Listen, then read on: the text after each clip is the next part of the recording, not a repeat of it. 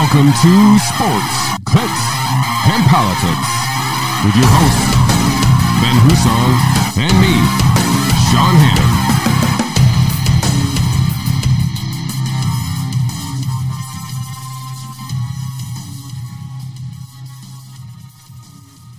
Hannon. Welcome to episode 43 of Sports, Clicks, and Politics. Thank you again for joining us. Or joining me, I guess, right now. As you can see, Mr. Husong is AWOL, having problems with the new venture, and I don't think we'll be here for this show, so we'll see how much I can talk and see if I can fill an hour for you, but thank you for tuning in. Please be sure to like, share, and subscribe to the video and the channel, and hit that notification bell, and you will be notified when we have new content. Today, I want to touch on a few things that we have going on here in New York. First, sad day here in the Syracuse. Syracuse Orange eliminated from the dance. No more madness here in March. So we will root on the rest of the teams here as they whittle it down to the Final Four, I think, through the next day or so here, and then have the championship weekend next weekend. Syracuse will not be participating. It was fun. It's always fun to get through the first weekend. Obviously, this is a team that, with a seed of 11, probably wasn't expected to win either game. Gave us a good extra week of fun basketball here, and maybe you guys all saw the biggest news of the meme world, at least for the last, I don't know, week or so. The cargo ship Evergreen has been freed from the Suez Canal. If you guys didn't see, there was this gigantic cargo ship stuck sideways blocking the Suez Canal, and like some ridiculous amounts of trade dollars being lost by the second. But that was freed this morning, I believe, or late last night, or whatever it works out, the time difference is there. But I did see it moving through the canal, so hallelujah. That meme is no longer in usefulness, but I guess we'll repurpose that at some point. And the favorite couple of the show here, both in the news, Ghislaine Maxwell and Jeffrey Epstein. Ghislaine Maxwell was denied bail for the third time, so thankfully she is still behind bars, we think. Still no mugshot here, still waiting for that. We'll see what happens. But the judge says no bail, so good for that. And then if you didn't see that Jeffrey Epstein's New York City mansion sold for $51 million, and that money immediately started being distributed, or I don't know about immediately, but at least I think is now being distributed to the victims. So $51 million for the biggest residential house in New York City that he was given to for $1, we believe, from Lex Wexner, who's still walking this earth free as a bird. So interesting there in the worst couple on the planet that we know of anyway. And we talked about this last week, that there had been something like over 50 days at the time, no press conference from Joe Biden. Well, that ended. We had the President Biden gave us his first press conference. It was, I think he did okay, actually, for expectations. I think people thought he was ducking the show for 65 days, I think it was. There were some hesitation moments there where I thought maybe he was breaking down, but I guess he pulled it out. One bit of news that kind of snuck in there and nobody really talked about, but I guess we're not leaving Afghanistan anytime soon. Apparently that was something that has been talked about, I don't know, since he was vice president, but apparently that's not going to happen. So we got the first press conference. We'll see how that plays out forward here. Also right here in New York, you guys all excited? Have you downloaded the Excelsior Pass, your vaccine passport app yet to your phone? So that when they need to show me your papers, you can just whip out your phone and show them your papers. This is the Excelsior Pass. If you guys don't know, we did a little bit of break this on maybe 2 episodes ago. This is the New York State's version of a vaccine passport, where you will need to have either, you can, I guess, upload a vaccine test or a vaccine that you have been vaccinated to this app, or you can upload a negative test somehow through this app, and that's way it can allow you to get into some events. I think this is Cuomo's idea of somehow trying to replicate the Bills game a little bit, but using this mobile pass. Obviously, I think the president has mentioned something about a national vaccine passport. Also not a good idea. Can't imagine this is going to gain too much traction, even unless they make it mandatory, and then I think there'll be somewhat of a revolt. I do believe there's actually a protest in Albany this week about the vaccine passport here and the Excelsior Pass. But anyway, for those of you who want it, you can get it. And, this may allow you to get into some events early on here that others without the vaccine pass are unable to attend. So, hallelujah for New York State and its vaccine passport. So, let's talk about a couple things. Speaking of New York State and Cuomo, did you guys see that apparently the newest, I don't know if this is the newest one because obviously I haven't paid attention to the news since I've been on the air, but apparently there's a scandal in the Cuomo administration every 3 hours. The latest one being that apparently Governor Cuomo had arranged his family members and top officials to be tested by top public health officials here in the state, even in the privacy of their own home, while nursing homes were not getting those tests, right? So they had this, let me pull up the article here. The Albany Times-Union, I believe, was one of the outlets that kind of broke this story here.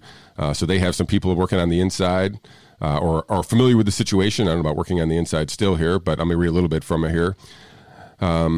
High-level members of the State Department of Health were directed last year by Governor Cuomo and Health Commissioner Dr. Howard Zucker to conduct prioritized coronavirus testing on the governor's relatives as well as influential people with ties to the administration, according to 3 people with direct knowledge of the matter. So clearly they have some sources. They include his famous CNN host brother, Chris Cuomo, his mother, Matilda, and at least one of the sisters. And these were the tests were administered by in the reporting here by Dr. Eleanor Adams, an epidemiologist who graduated from Harvard Medical School, so very qualified to administer those tests at the direction of the Department of Health. So early on in this pandemic, I don't see dates here specifically, and maybe the dates have come to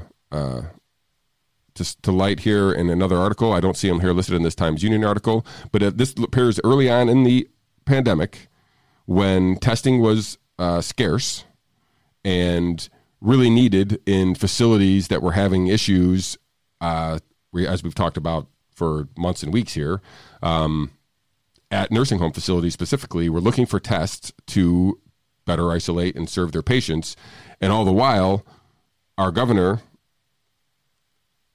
while his Emmy Award-winning governor was basically lining up his family and moving them to the front of the line to make sure that they were tested before those people who were actually probably, in much more need of a test than Matilda. So, maybe the sister, maybe Matilda maybe needed the test. I think she's in her 80s. So, I don't know. I think this is kind of just being, I know that some of the, and it wasn't just his family too, like the executive director of the Port Authority, him and his wife, they got tested.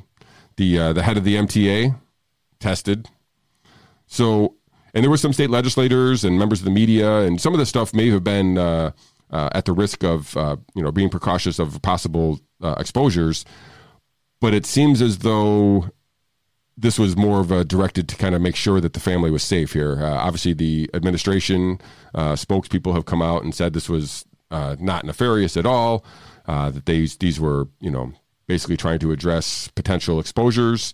And, this was just, standard operating procedure here and nothing nefarious. So I don't know. I think it's going to be added to the investigation, if you will. I mean, it doesn't look good. I don't think Chris Cuomo needed a prioritized test. I mean, I'm sure CNN could probably get him a prioritized test, and if that was the thing, or somebody else, right? Like, I don't think there was clearly a priority needed, and Chris Cuomo wasn't on it. So, I don't know. We'll see how this develops. But it's getting some traction a little bit here. And again, we can just add this to the list of other scandals and such that's going on. Obviously, with the sexual harassment allegations, the nursing home deaths, all of it. So, those investigations are ongoing. There's multiple investigations by the AG, by the assemblies. So obviously we'll keep you updated as we get those. But add this to the list. So the latest and greatest of the roll call of investigations or allegations into the Cuomo administration. So I don't know, but the big news I feel like in New York has kind of dominated the news for a while here. And I wish I had Mr. Husong here because I don't really know some of his life experiences with the cannabis or any of this stuff here. So maybe I'll have to fill in the blanks a little bit when next time we meet here. Recreational weed for adult use will be legal sometime this week, we think, in New York State. I think they're going to vote on this as early as tomorrow, Tuesday. But the bill has been introduced. It was kind of leaked a little bit that there was a deal, and then it basically didn't happen for a few days, so people thought the deal was breaking down. But the deal is in place. The deal has been out. So I want to kind of go over that with you guys. This has been something that has been, in discussions here in New York State for a few years. Last year it was brought up. Cuomo tried to get it into the budget. That failed to get into the budget, and then they did not pass a standalone piece of legislation to legalize then. So it basically stood a year's time now, and here we are moving back to now we're 2021 now. We'll go through the bill here in a bit, but I think the general sense was that, hey, New York State is certain financially, and this is a way to generate some revenue for the state, which is probably the least attractive reason to legalize anything is revenue. I guess we'll take it where we can get it if you're in favor. But there are other reasons that probably should have been at the top of the list other than just revenue, and maybe the hurting of the state budget is the thing that put it over the edge. But so let's break a little bit of this down here. I'm going to pull up an article by Dan Clark. He kind of broke this down pretty good, so I want to give him a little bit of credit here. He is with NPR here, or it's listed on NPR, but I saw him on Twitter here. But let me pull up the article. New York State set to legalize marijuana. Vote could come Tuesday, which is tomorrow. Today is Monday. Says New York will legalize marijuana for adult recreational use after Democrats struck a deal on the issue Saturday, with a vote expected next week for the state legislature. This was the bill that was sponsored by Assembly Majority Leader Crystal Peoples-Stokes, the Democrat from Buffalo, and State Senator Liz Krueger, the Democrat from Manhattan. So those are the two sponsors of the bill, the Assembly and the Senate. So let's read through some of what this bill is going to offer New Yorkers. As you guys know, we do have medical marijuana already legal in New York State. No smoking of the plant, I believe, is still in effect. So basically, it's all edibles or concentrates, and you can either vape the drug or the plant or use it in a food-based product or drinkable. But there's no smoking, and obviously some of this is going to change here. So let's go through some of the. So right off the top, they're going to create an Office of the Cannabis Management, which sounds horrible to me, at the state level, and a cannabis control budget to promulgate regulations related to the drug. Cuomo would appoint 3 appointees to the board, including the chairperson, while the legislature would have 2. So there's going to be this board. Great, another layer of state bureaucracy put on top of a plant. And these 5 folks apparently here are going to help us create regulations to keep us safe from the plant that no one has ever died from. Let's move on a little bit here. Set a 13% tax rate on retail sales of cannabis products. 9% of that would go to the state. 4% would go to the directed to the localities. Of that 4% directed to localities, counties would receive quarter of that revenue, while the municipality would receive the remainder.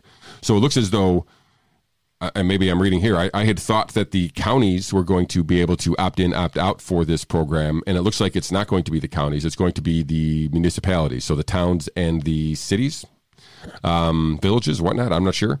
And a quarter of that revenue would go to the county from the the sales tax for the locality. So I do believe that there's a period of time where these municipalities will be able to opt in or opt out. Let's keep moving on here with the article. So here's some of the the things that people were kind of really talking about. What was going to be in the meat of the bill here. So permit possession of 3 ounces of the drug and 24 grams of concentrate outside the home. So if you are outside of your home in your car, you're at any place where they have deemed, any municipality where they have deemed this to be legal, or they have opted in, you're allowed 3 ounces of cannabis and 24 grams of concentrate. So that's outside the home. Inside the home, 5 pounds. 5 pounds is allowed to be kept at home, but must be stored away from children. So if you have kids, you're going to have to figure out a way to lock that up, store it away. But 5 pounds in the home, 3 ounces outside the home. So those are some of the possession legalities there. I'm not sure what the penalties are for being over those amounts at any time. I'm not sure how you get the 5 pounds to your house if you can't have it someplace else first, unless you're just growing it within. We'll get to there. Redefine criminal penalties for possession. Right. So this was also some of the discussion of what was going to be in this bill, and maybe this was some of the last couple things that were going to be discussed as they pass this final piece of legislation here. So redefine criminal penalties for possession. Possessing more than 3 ounces of the drug grams. Oh, here we go. We get the penalties right here. Or drug grams of concentrate outside the home would constitute a misdemeanor charge. The most stringent charge would be a Class D felony for possession of more than 10 pounds of the drugs or concentrate products weighing more than 4 pounds. So there you have it. So here we go. I didn't even read through this whole part, or I missed this part anyway. So if you can be a Class D felony for possession of more than 10 pounds of the drug. 5 pounds is legal, okay, in your house. After that, there's penalties. Looks like some of them are misdemeanors, and then when you get to the 10 pounds, it's a Class D felony. Allow individuals to grow up to 6 marijuana plants at home. Half of them would have to be immature, and households would be capped at 12 plants. So I thought I read it was 3 plants per adult, which I guess this would equal out to 3 adult plants per home per adult in the home. So if you have 2 adults in the home, you can grow 6 mature plants and 6 immature plants. So you can obviously have your rotation, with households being capped at 12 plants.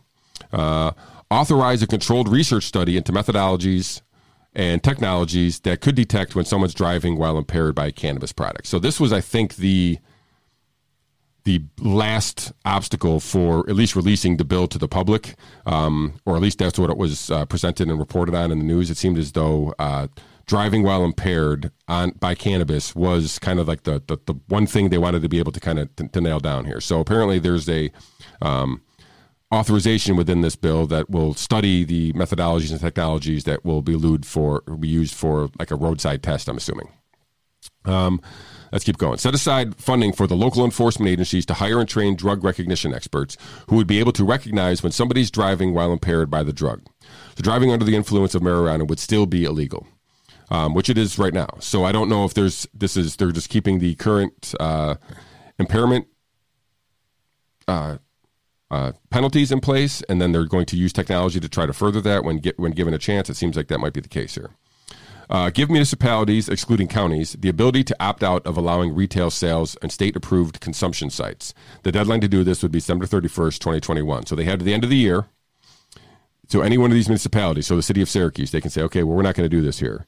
I'm assuming it would be the same as the town of Cicero or the town of Clay or the town of Manlius or any of these. If they opt in, then they're eligible for that 4% sales tax on that revenue, and a quarter of that, so I guess 1%, would be going to the county, which would be here in Onondaga County. Expand the list of medical conditions to qualify for medical marijuana and provide some flexibility for practitioners to prescribe the drug for conditions that aren't specifically listed. Well, if it's allowed for recreational, I mean, people are going to get it one way or the other, so expanding these medical conditions seems like a no-brainer to me. Direct 40% of total state tax revenue from cannabis to a grant program for communities historically disproportionately impacted by prohibition. Another 40% would go toward the state schools, with the remainder set aside for drug treatment and education. So you got 40% going to a grant program. You got 40% going towards state schools, which the remainder, 20% here, would be set aside for drug treatment and education. All right. Automatically expunge or resentence individuals convicted of criminal charges related to marijuana that would be repealed under the legislation. So basically saying if you had a possession conviction, that would be expunged. If you had certain things that would no longer be illegal under this new piece of legislation, you would no longer have to be in jail serving penalty for something that is now legal. I did see they talked about resentencing people. So maybe if there's multiple crimes, multiple charges against this individual, where one or two of them may be marijuana related, they might be resentenced those, and obviously then, I'm assuming that time served would be allocated or appointed, and they would be able to change that sentence. So, and then last here on this list of bullet points here is allow the creation of on-site consumption sites, sort of how tasting rooms work with alcohol. So that's interesting too. So you could have, if you have boutique growers, I wonder if they will be allowed to have a sitting area where you can come in and try their different varieties, try their different strains, see what they like, and kind of like you do with tasting rooms, right? So you can go to kind of like a bourbon tasting room, you can have a beer tasting room, a wine tasting room, where you can go in, you can kind of sample each one of these products before you take home what you really like there. So that's from this article, which I thought was really good. Kind of broke down the legalization of marijuana here in New York State and the bill that has been introduced. It seems as though I didn't see this listed here, but I did see that. So for home grow, so we talked about how you can grow 3 plants per adult or 6, total of 12 plants in your home. That only can happen. You can only begin growing when the dispensaries are allowed to open, unless you're medical marijuana. But so if you're medical marijuana, you can begin growing immediately, I believe. As soon as the bill is passed, not immediately, but as soon as the bill is passed, you can begin growing your own plants there if you are a medical card carrier in New York State. If you are not, you must wait for the dispensaries to open, which could be upwards of 18 months. So if you're thinking about, tomorrow when they sign this bill to plant your seeds, be aware that that is technically not within the framework of this piece of this bill here, and that you would be in violation. I'm sure that somebody found out, they would come and not be happy about that and take your plants, I'm guessing. But so that's kind of what's going on in New York here, right? So we got this. This is kind of like been I think a long time coming. We're the 16th state, I believe, to recreational. Well, we will be the 16th state if the bill passes. I think it will. I don't know. No, I think everybody else thinks it will. So we'll be the 16th state with recreational marijuana. I think this has kind of been long overdue. Again, I'm not really a big fan of the reasons why it was thing. I'd rather the hey, I'm an adult and I can do what I want to do in my own home with my own life, my own body here. Take is probably the better reason to legalize here. If you're not hurting anybody and if you're not causing any problems in the privacy of your own home, well, you can do what you want. So, all right. So obviously I've gone through my list of topics here. So now I want to kind of promote some stuff that we have going on here that I think is pretty exciting. So right after I end the show here, hopefully Mr. Husong will be here for this. We have a couple guests coming back. We have one guest today, one guest tomorrow. Today's guests, senior fellow researcher at the American Institute for Economic Research, Phil Magnus.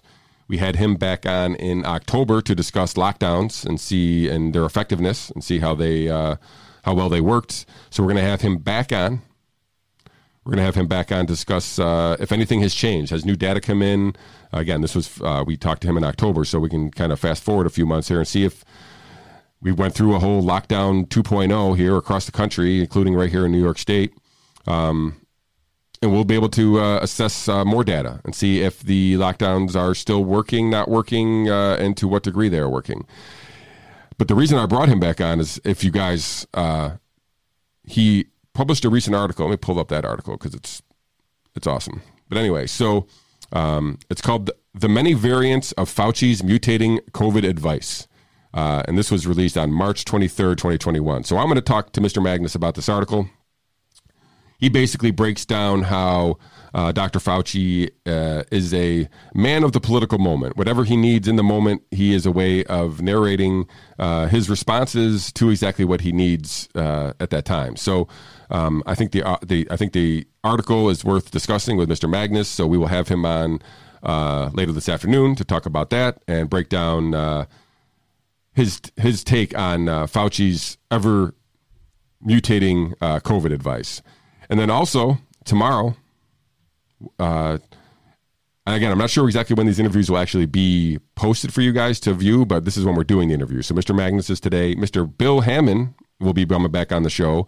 If you remember him, he is the health advisor or the senior health director for the Empire Center.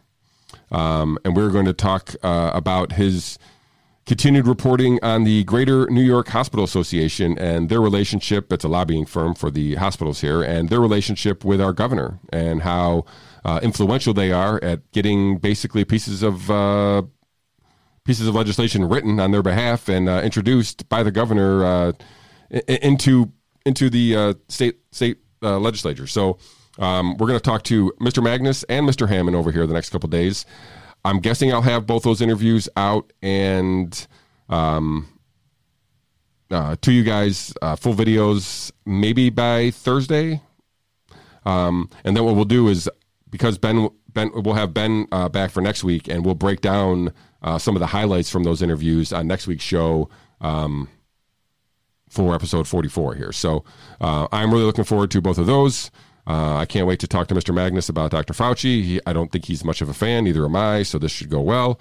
And Mr. Hammond is obviously, I basically think they should name a road after Mr. Hammond someplace in Albany, just so that the governor's office should always be able to see his name and know that, just for his efforts. I mean, I don't agree with Mr. Hammond on everything, but his relentlessness at pursuing information from the state should be commended. And like I said, right now he is working on making sure we are all well aware how much influence and how much power the Greater New York Hospital Association has over New York politics right now, and I want to discuss that with Mr. Hammond. So with that, we're only at 30 minutes here, and I apologize for a short show, but this is how it is when you only have half the guests, right? You get half the talk time.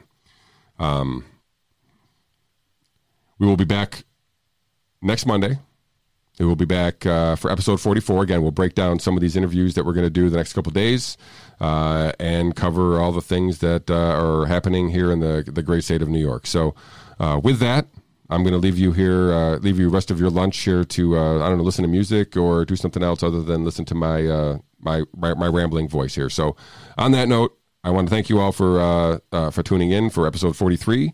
Be sure to check back here later in the week. Again, hit that notification bell if you haven't already done so, and then you'll get notified when I release those interviews here with Phil Magnus from the American Institute of Economic Research and Bill Hammond from the Empire Center later in the week. And with that, see you next week. I want to welcome back friend of the show and economic historian, currently serving as Senior Research Fellow at the American Institute for Economic Research. His latest piece we're going to talk about here breaks down the ever so nuanced positions of Dr. Anthony Fauci's. Ladies and gentlemen, Phil Magnus. Mr. Magnus, welcome back to Sports, Clicks, and Politics. Thank you for giving us some of your time. Did I see recently you're in Texas? I am.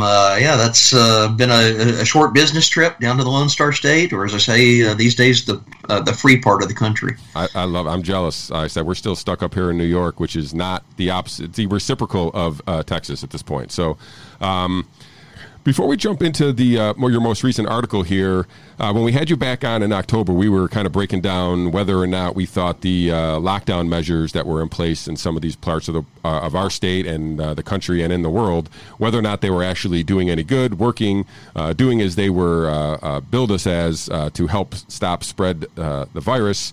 Has anything changed, or has there been any new information that kind of either confirms your position, or has you've been reassessed that lockdown position?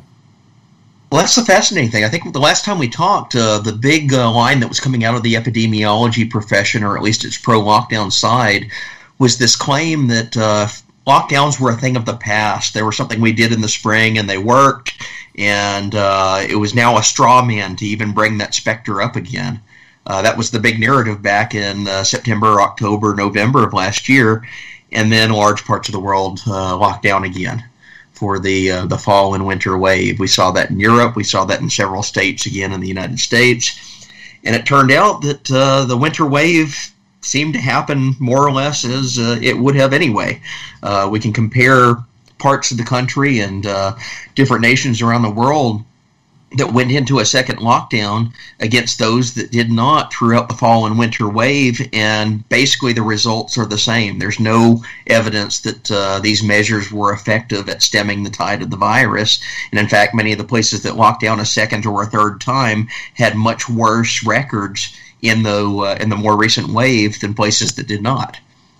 And when we talked last, it was just recently the Great Barrington Declaration had been put out, and you guys were kind of instrumental in helping facilitate that there at the American Institute for Economic Research. And we, like I said, it had just kind of been out there when we talked. At the time, it was there was quite an acceptance from tens of thousands of health and medical professionals, but the Twitter world and the folks who were pro-lockdown seemed to push back immediately. That doesn't seem to have gone anywhere. It seems more that they have really just tried to tear down the Great Barrington Declarations ever since it's been launched. What's been your experience kind of working closely with that group? Well, it's been depressing to see the state of the scientific conversation. When we launched the Great Barrington Declaration, I think it was a genuine hope of all three scientists that were involved, and then the many thousands of other scientists that signed on, that this would provoke a much-needed scientific conversation, scientific debate over the effectiveness of lockdowns, the costs that are associated with lockdowns, and other strategies, other approaches we could take to dealing with the pandemic after several months of the lockdown approach being tried and failing over and over again. We didn't get that conversation, unfortunately, because people that were wedded to the earlier version of the policy would have nothing of it. They were path-dependent on continuing to repeat and do the same thing that they had tried and failed at in the fall, tried and failed at again in the summer, and now have tried and failed at through the second wave of the virus. So what it really quickly turned into was not a scientific dialogue, but one of the most bizarre and extreme vilification campaigns I've ever witnessed on a matter of public policy, even to the point that the dominant response we got from ostensibly well-respected, highly regarded, accomplished epidemiologists on the pro-lockdown side delved right into outright conspiracy theory. There was a claim going around at one point that the Koch brothers had paid us off to issue the Great Barrington Declaration, which is completely false. That morphed into another claim that the British Ministry of Defense supposedly had some bizarre financial contact to some webmaster that was alleged to have created our website, even though the guy lives in Wales and had absolutely nothing to do with us. And these are being put out by supposedly mainstream epidemiologists at Duke University and Harvard and Yale and other elite institutions that are supposed to be scientific communicators on this particular issue. But instead, what they were doing is they were playing the politics of vilification to try to discredit any challenge to the policy that they had settled on back in the spring and have not deviated away from. Man. It's just a sad state of affairs at this point. Let me ask you this. We talked about lockdowns and the cost of lockdowns. So a two-part question.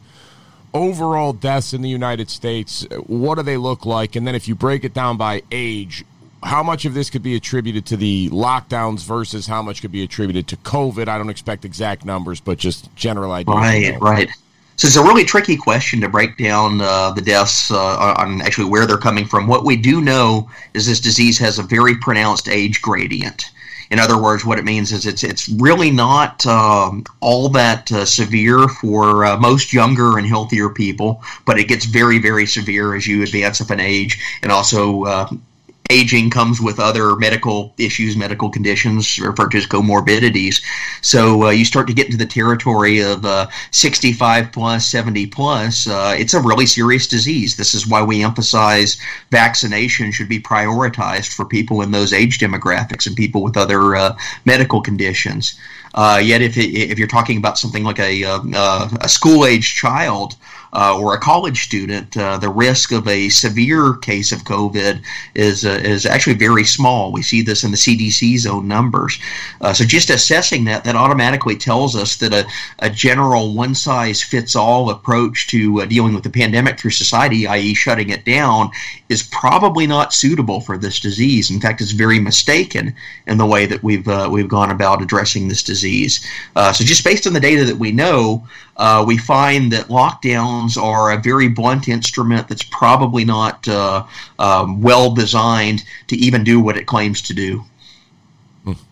Yeah, and like I said, I know we have. We mentioned you being in Texas, and obviously we have instances, place like state of Florida, compared to where we are in New York. So, do we have? Is there economic data? I mean, is it too soon to kind of compare the states yet to say, hey, Florida handled it completely different than some of the states up in like the Northeast, and is there a way to kind of differentiate their economic outcomes at this point? Well, just in social sciences in general, the one thing that we always look for are counterfactuals. And it's a really tricky area to isolate and pick the correct counterfactuals. There's all sorts of statistical methods to do this. But if we look for two or more areas of the country or two or more countries themselves that use very different policies, we can see natural experiments emerging in the real world by putting them side by side to see what happened. And you can kind of eyeball it throughout the pandemic. You can also run sophisticated statistical models to show more precisely fine-tuned cases of this around specific events. But one thing that we are seeing, especially through the second wave, is that states like Florida, which remain completely open, states like Texas, which were relatively open, and then toward the second wave's tail end, they started to very rapidly reopen. This was the Governor Abbott's order from the beginning of the month, where he basically voided all of the previous existing coronavirus restrictions. And yet you have other places like New York and California that have either remained locked down or have been very slow to relax their restrictions. Although Gavin Newsom was taking some heat, Andrew Cuomo is taking heat, so they've actually started to back away from some of those. But still, they've been much slower to relax their restrictions than places like Texas and Florida. But if you overlay these states against each other, you see that they all had basically the same course during the second wave. And in fact, New York and California were doing much worse on several metrics, in addition to basically obliterating their economies. So unemployment tends to be much worse in places like California and New York than these other locales that had more or less the same or better experience with weathering the coronavirus, but didn't destroy their economies in the same way. Yeah, and obviously we're experiencing that firsthand. I guess we're about maybe 2 or 3 sexual harassment charges against our governor away from maybe a removing of the mask mandate. So we got that to look forward to. Exactly. All right, so let's move to your article, The Many Variants of Fauci's Mutating COVID Advice. I have been paying attention to your critique of Dr. Fauci along the way. I share in it a lot of what you say. Like, I feel like no matter what questions he's asked, he can answer it. He's answering it on both sides of he has 2 answers to every question, so he can kind of make sure that he's right in the long run or wrong in the long run. It doesn't really matter. Like, he just covers his bases, I guess. In your article, you talk about his messaging around reinfection and in relation masks. So let's go back. Let's talk about Fauci early on in the pandemic and talk about reinfection and then how that has changed through the course of time here. Yeah. So Fauci, very early on, he was actually fairly sound on the science about the possibility of reinfection. Some of his first comments on the issue, and this dates all the way back to like last March and April, people were asking, well, if you get the disease and you recover, what are the chances of having immunity? And Fauci stuck to fairly doctrinaire epidemiology, which says that, for most respiratory viruses of this nature, and in fact other previous coronaviruses that we know about, there is at least some lasting immunity into the medium term. We don't know for certain that it's going to be a year or 5 years or 10 years with a new virus. That's simply not the nature of how science advances. But we do know from previous experience that immunity is, in fact, likely, at least for some degree of time. And Fauci was outright stating this back in March and April of 2020. That was a message that he adhered to. He even made several claims on nationally syndicated news broadcasts and press conferences where people asked him about, can you get reinfected from the coronavirus? And he said it's extremely unlikely, and if it happens, it will only be very rare. Basically, odd cases that have some other medical complication, such as a compromised immune system, may be very susceptible to becoming reinfected. But for the normal person, for the average person, reinfection is not a huge risk. And so how is that different than what he's telling us today as the vaccine was being rolled out? Well, he's pivoted his message throughout the last year, and I document this in the article. And it's not just changing his message once or twice, it's changing it dozens of times, often only weeks or days apart. And Fauci stuck to that message originally of kind of discounting the notion of reinfection being a major or severe threat through most of the spring and summer of 2020.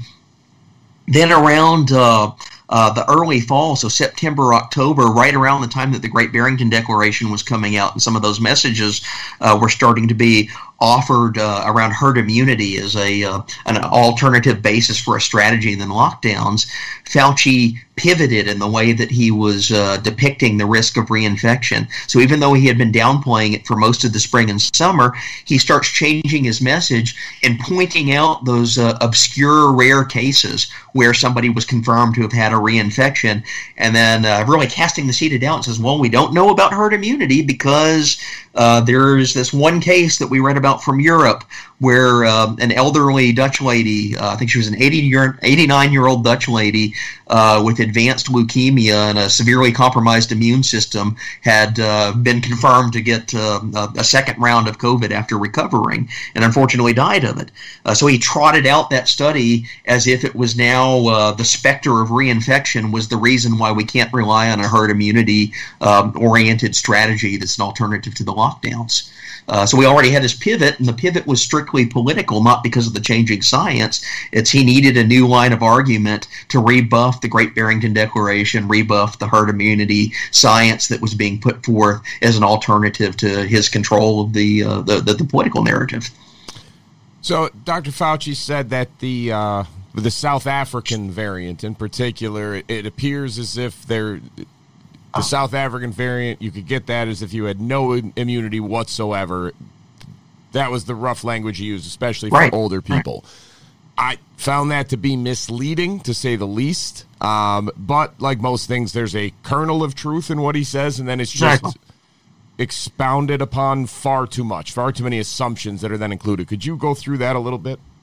Yeah, so the South African variant, was discovered in the last few months, and this is what viruses do. They mutate, even though it's the same virus. It has different features to the genetic code that go into it, and they play out slightly differently in different populations. What Fauci did was he took some studies that occurred very early in 2021. They came out in January, February, and March, where they looked at the possibility of reinfection in the South African variant. And one of the studies found a single case of an individual who had previously been infected last year with some other variant of the coronavirus and came down with it again a second time. So one single case, and the study was very guarded in its language. It said, we actually need to investigate this further. We don't know if this is a common thing. We've just found one case, and it shows that this is something we should look into. And it actually sounds a lot like some of the previous studies that occurred in the fall where they found reinfections such as the elderly Dutch lady.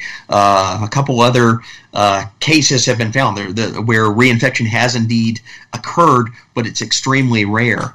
And then there was a second study that came out, and this was connected to one of the virus vaccine trials, and it found suggested evidence that a very small minority of people that went through the trials may have been reinfected, although it didn't have as high of a level of rigor to differentiate that, because you need testing both in between the two times that the person was infected to see that they truly recovered, and it's not just like a latent case that's carrying over.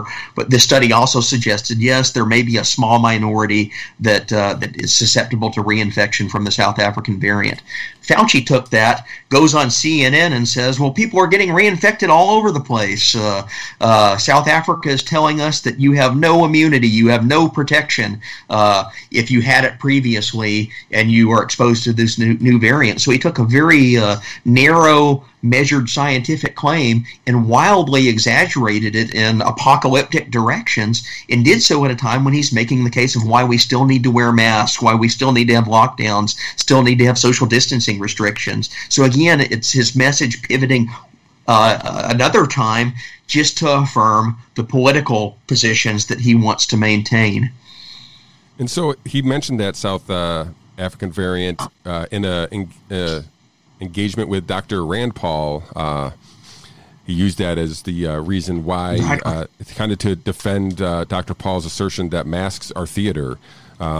Especially for somebody who's been vaccinated and who had it and recovered. Right. So I think his messaging around masks has kind of shifted along the way too. Obviously, we're well aware of his early interview where he basically said, people shouldn't be wearing masks, and then obviously a change there. So other than that, I mean, he's clearly gone to the double masks, the triple masks. What's been your assessment of Fauci's assessment of mask wearing in general? Well, it's almost a point of comical absurdity now. He was very public in stating that masks were not effective. There was no evidence behind them. This was the famous 60 Minutes interview he gave last March. And he was not only just saying that maybe we should hold off on the masks till the science comes in. He's saying, no, we have no science behind masks that says that they are necessary. And then he completely changes course on that in a matter of months when that becomes the new political narrative. Mask mandates suddenly become like the magic bullet that's going to stop coronavirus from surging again in the fall. Therefore, we all needed to enact them, and Fauci changed his messaging, even admitted that he claims now that he lied in the original commentary that he made on masks back in last March, because he thought that there was a shortage at the hospitals. He said, well, I told the noble lie to the public because I wanted to make sure that hospitals had enough masks. And that already has ethical questions associated with it, because it's casting doubt on public health advice. It's misleading people, even if it's supposedly being done for a noble purpose, as he claimed. And yet we've seen this play out throughout the year. The messaging from Fauci shifted again from not just one mask to two masks. And he rode that for a little while. He started appearing in public with multiple masks on. I think that happened after the famous baseball game incident when he was caught sitting in the stand without a mask. He switched from that to two masks. And then there was a brief point, I think it was in January 2021, when he said, well, maybe two masks aren't necessary. We need to go back to one mask. And that lasted about a week. Then a new CDC study came out pushing the two mask solution, and it's been like an upward trajectory ever since. But again, it's a guy who has no consistency to his scientific message. Quite the contrary, what he's doing is he's pivoting it around as the politics need him to, and as he needs to make a specific argument to keep one of these measures in place that he's really staked his political career on. God bless you.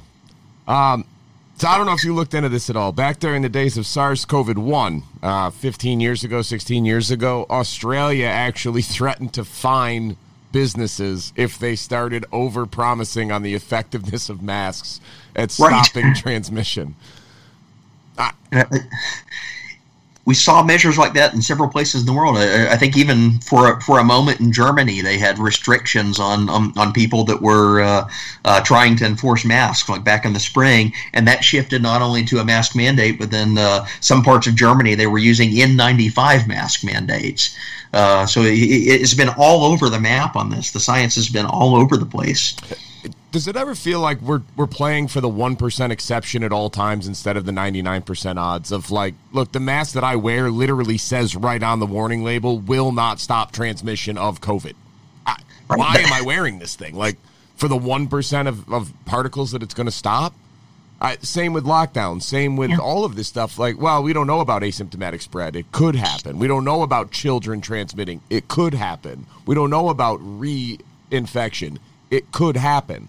Like, yeah, but why are we not playing for the 99% odds? Why is every public policy decision coming out as the 1% exception?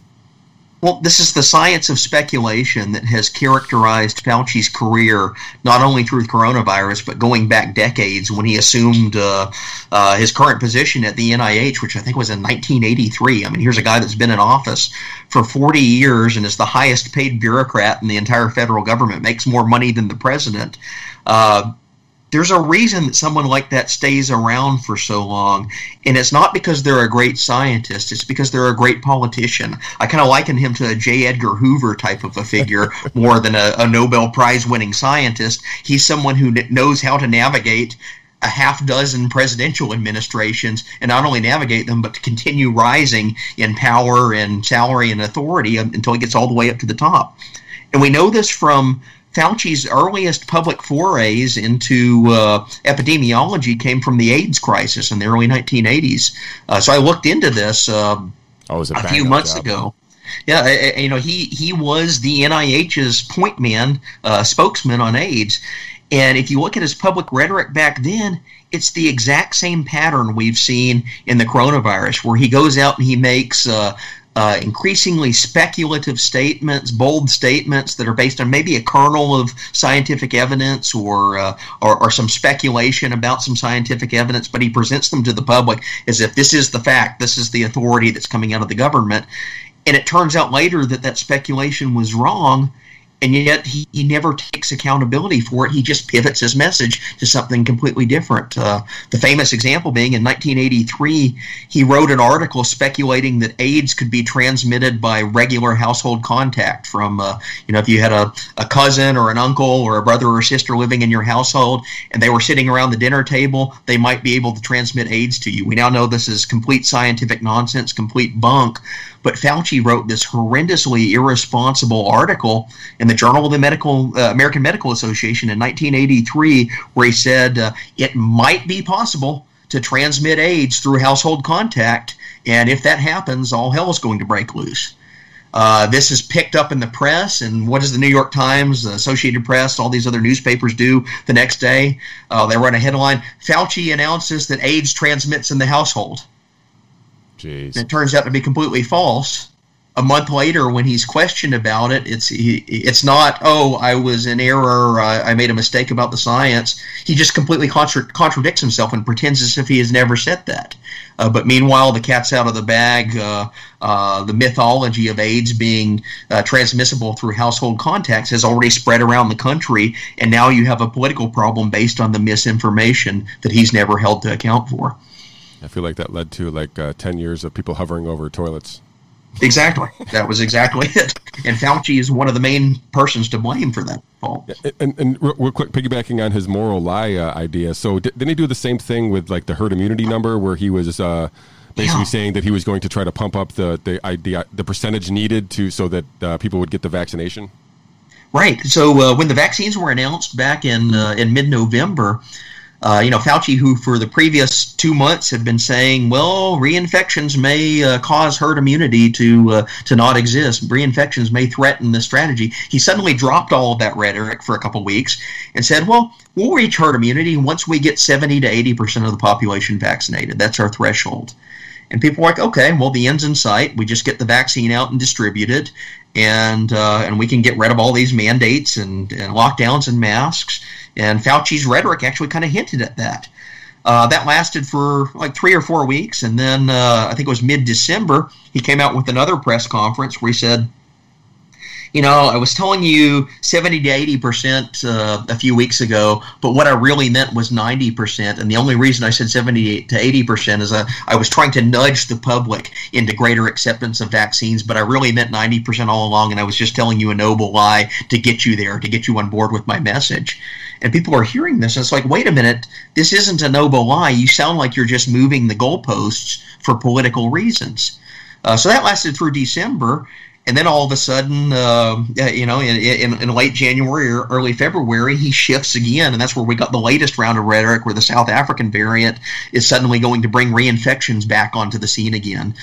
So he went from reinfections are not a thing a year ago to reinfections are a threat around the time of the Great Barrington Declaration to reinfections are not a thing again after the vaccines came out to doubling down that they were not a thing again by late December to his latest round with Rand Paul, where he's asserting the reinfections are again a specter and an existential threat to any repeal of the mandates and mask orders and lockdowns that he's been advocating for the last year or more.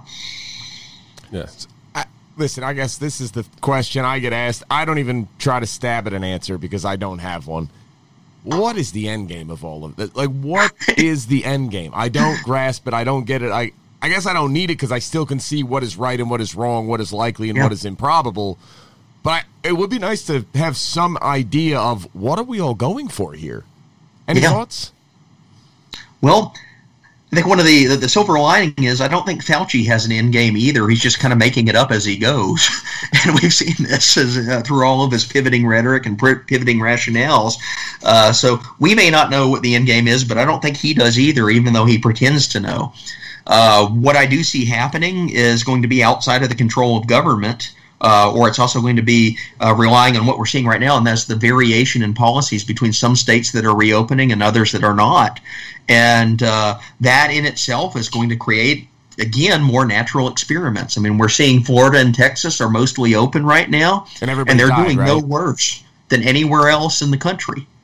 And pretty soon that becomes too obvious to deny. You can't sit there and say, well, we need to keep New York locked down while people are watching on TV that life has returned to normal in Texas. Yeah, people start asking questions about that. I'm hoping a bunch of people who are in New York or from New York who are now in Florida, when they come back, they can start at least diffusing the idea that, calamity is happening down there, because that seems to be the narrative. At any time New York is brought to Florida, regardless of what reality says, Florida and the governor down there is killing everybody, and we're thankful. We should be thankful to have Governor Cuomo as running New York. Do you guys remember Georgia's experiment with human extinction or whatever it was that the Atlantic? Exactly. Human sacrifice. That was April 2020. Georgia was supposed to be the next hotbed, and it never happened. Meanwhile, Cuomo was killing tens of thousands of people and covering it up in his nursing homes. And suddenly he's the savior. He's the person that did it right. There's another Fauci flip-flop. He announced that New York State was the model that the rest of the country should copy, and did that at multiple points. Yeah, we haven't heard from him since. That's frustrating living here. Dr. Fauci had no issue taking Ron DeSantis to task about it. It's very concerning seeing what's happening. Praising Cuomo's response. Cuomo gets caught red-handed covering up data in the midst of a pandemic, and Fauci has no comment. It's very revealing about where the guy is politically. Yeah, I'm just at a loss for words at that point. Like, that's just so disingenuous and hypocritical. I'm at a loss for words of how anybody can look at that and go, yeah, that seems legit. Makes sense. Yeah, it's fair. All right, Mr. Magnus, we're going to get you out of here. Is there anything that you're working on here? Doesn't have to be necessarily COVID related, but if it is, have at anything you're working on that you want to keep us on the radar about? Well, I say just keep watching what the politicians are doing. Hold their feet to the fire. I am working on some longer-term projects about the pandemic as a failed experiment in central planning. In other words, lockdowns have a lot in common with what we saw in attempts to centrally plan economies, like in the Soviet Union or in Maoist China in the past. And those had horrific, disastrous results of their own right.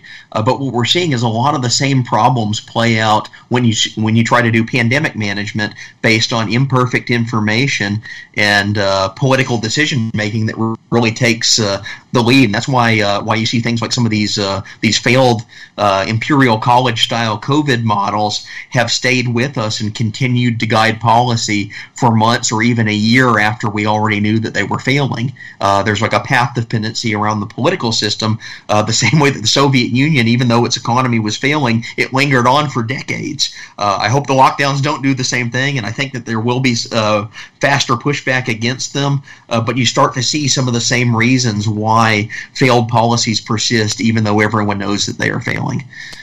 I feel like it's just arrogance on the part of the planners and optimistic ignorance on the part of the followers of, for some reason, we cannot get over the idea that there exists a truly benevolent bureaucrat. Exactly. In fact, we lionize them if they're Fauci. Exactly. All right, Mr. Magnus, thank you very much for your time. I appreciate it, and keep up the good work. And everybody over there at the American Institute of Economic Research, you guys, everybody check them out. So thank you very much. Thanks. Appreciate it. Thank you. All right.